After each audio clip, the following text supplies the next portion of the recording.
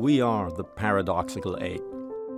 Bipedal, naked, large-brained, long the master of fire, tools, and language, but still trying to understand ourselves. Aware that death is inevitable, yet filled with optimism. We grow up slowly. We hand down knowledge. We empathize and deceive.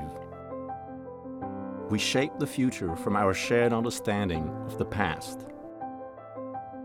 Carta brings together experts from diverse disciplines to exchange insights on who we are and how we got here. An exploration made possible by the generosity of humans like you.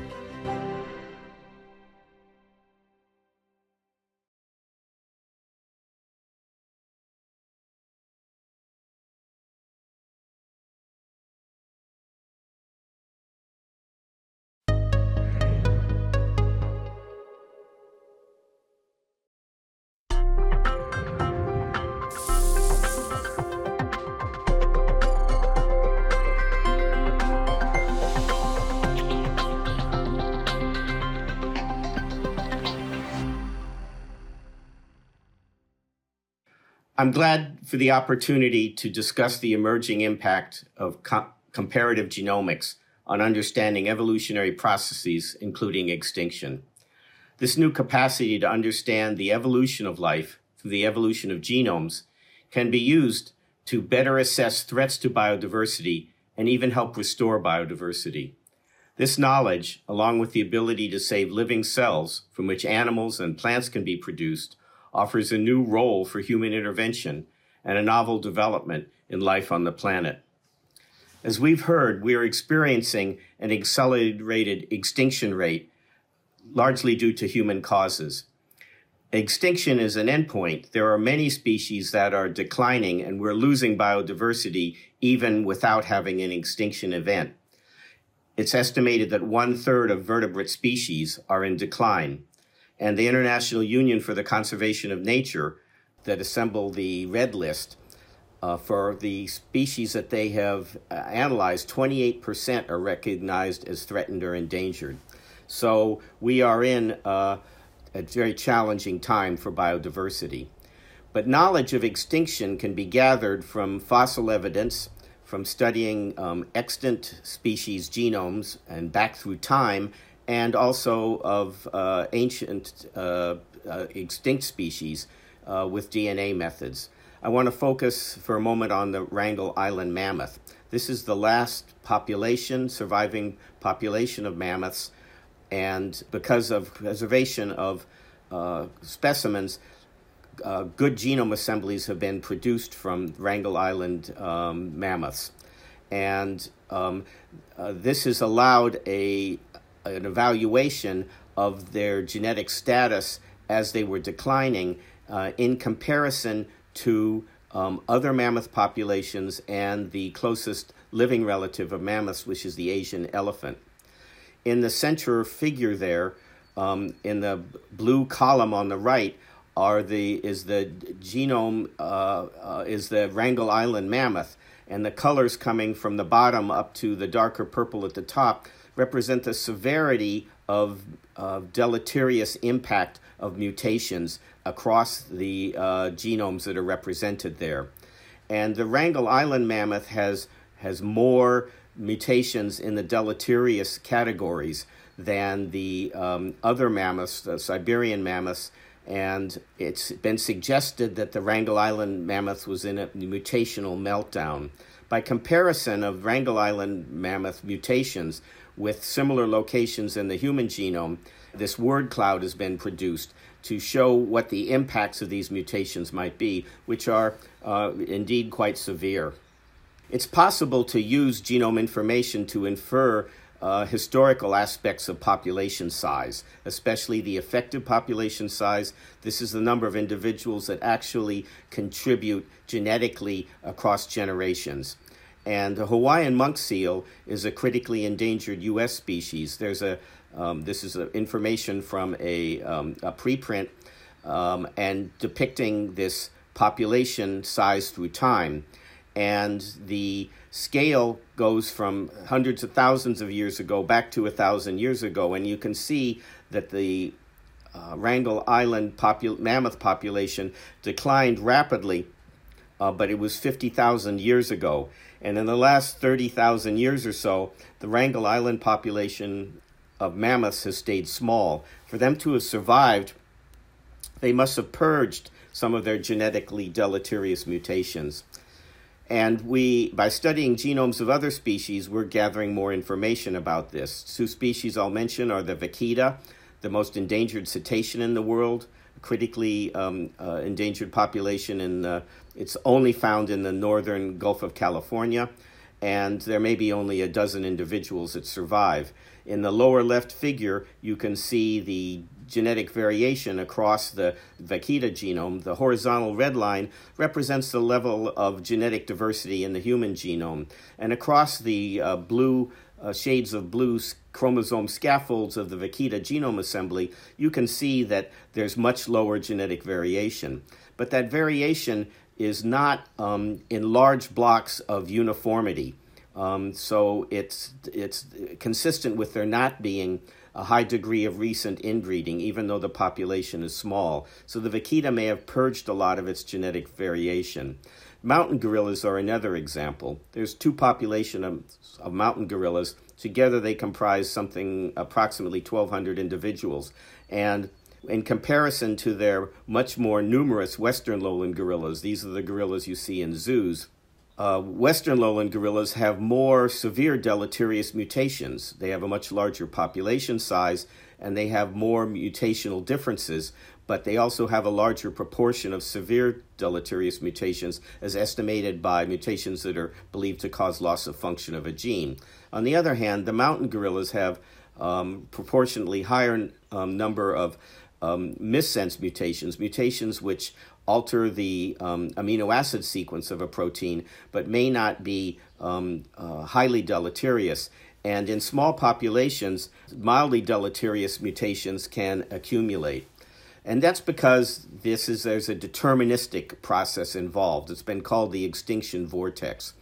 In a small population, it's more likely that individuals will reproduce with other individuals to whom they're closely related. And in small populations, there won't be a lot of offspring, and there will be less likelihood to transmit the entire gene pool from generation to generation. So that these combined effects of inbreeding and genetic drift cause a loss of genetic variation, which causes a reduction in individual fitness, less resilience to disease, less fecundity, lower reproduction rate. These factors combine to produce a smaller population, and we're in a positive feedback loop. So what can we learn about extinction from a more comprehensive survey of mammalian genome assemblies? And this is work that's been underway. At the end of 2020, the Zoonomia Consortium published the alignment of over 240 mammalian genomes, many of which were provided by samples from the San Diego Zoo Wildlife Alliance. And this analysis is being continued now specifically with in a study that emphasizes the application of comparative genomics to evaluation of extinction risk as categorizing species with respect to their threatened status as produced by the Red List of IUCN. This is work of Aaron Wilder at the San Diego Zoo Wildlife Alliance and Megan Supple in Beth Shapiro's lab at UC Santa Cruz. And using the genomic data from Zoonomia and the alignments, they're able to find some correlates with extinction risk across this much larger number of species. And they find that overall, the genome-wide heterozygosity, lower genome-wide heterozygosity is associated with increased risk of being in threatened status. Heterozygosity refers to variation in the genome, and although this study involves only one analysis of only one genome per species, every individual inherits a a chromosome from its male parent and a chromosome from its female parent. So they won't be the same, and so it's possible to analyze the differences and use that metric to estimate the overall heterozygosity of a population. And in this case, it's strongly correlated negatively with extinction status. That is, the lower the genetic variability, the more likely a species is to be threatened.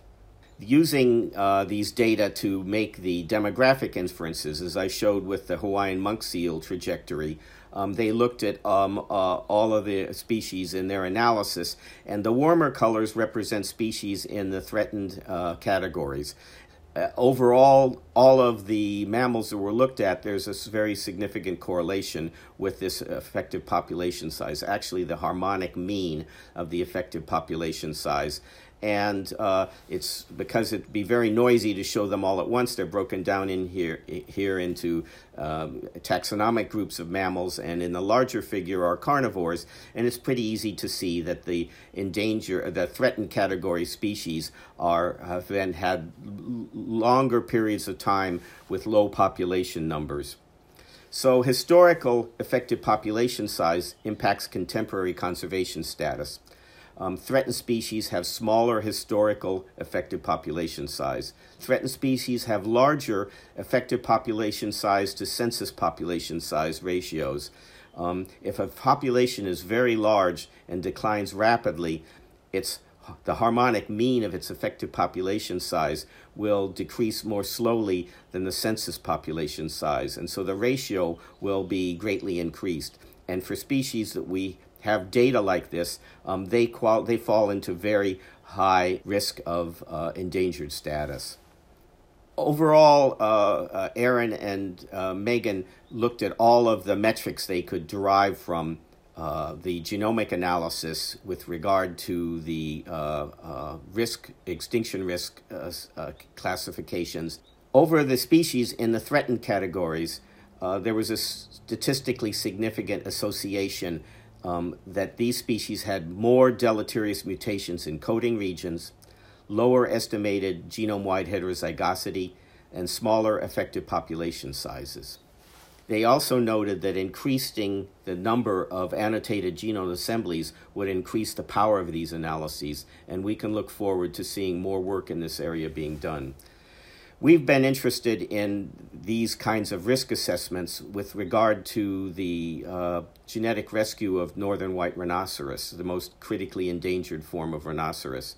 There's only 2 living individuals, both females, but the San Diego Zoo Wildlife Alliance Frozen Zoo has cell cultures from 12 individuals. We've sequenced their genomes and compared them to a similar number of southern white rhinos. And we find that the cell cultures of a dozen northern white rhinos have more genetic variation than the standing population of 15,000 southern white rhinos. And we can see the effects of the history of the demographic trajectory of southern white rhinos in the genomes of today's southern white rhinos. The southern white rhino went through a genetic bottleneck a century ago, down to 30 or 50 individuals.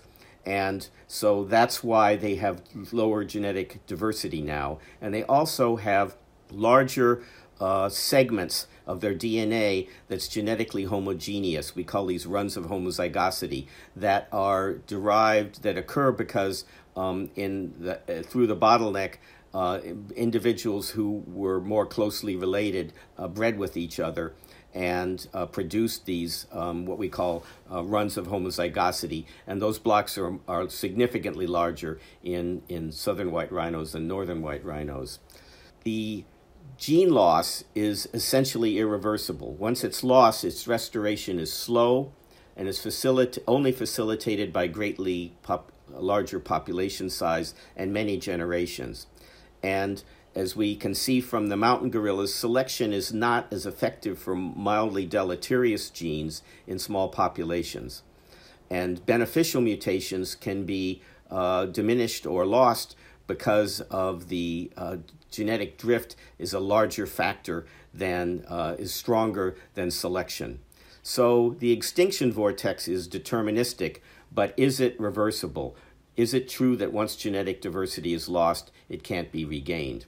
Well, we know from small populations of species that are in decline, it's possible to rescue their fitness by translocation of individuals back into those populations. That's known as genetic rescue, and the Florida panther is a classic example.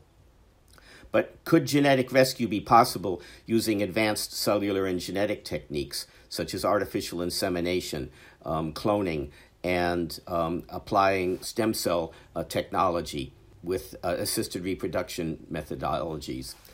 And in an evaluation or an exploration of that possibility in collaboration with Revive and Restore, a nonprofit conservation biotech organization, and Viagen Equine and Pets, world's biggest commercial cloning company, we produced a Przewalski's horse clone from cell cultures of an individual that were established in 1980.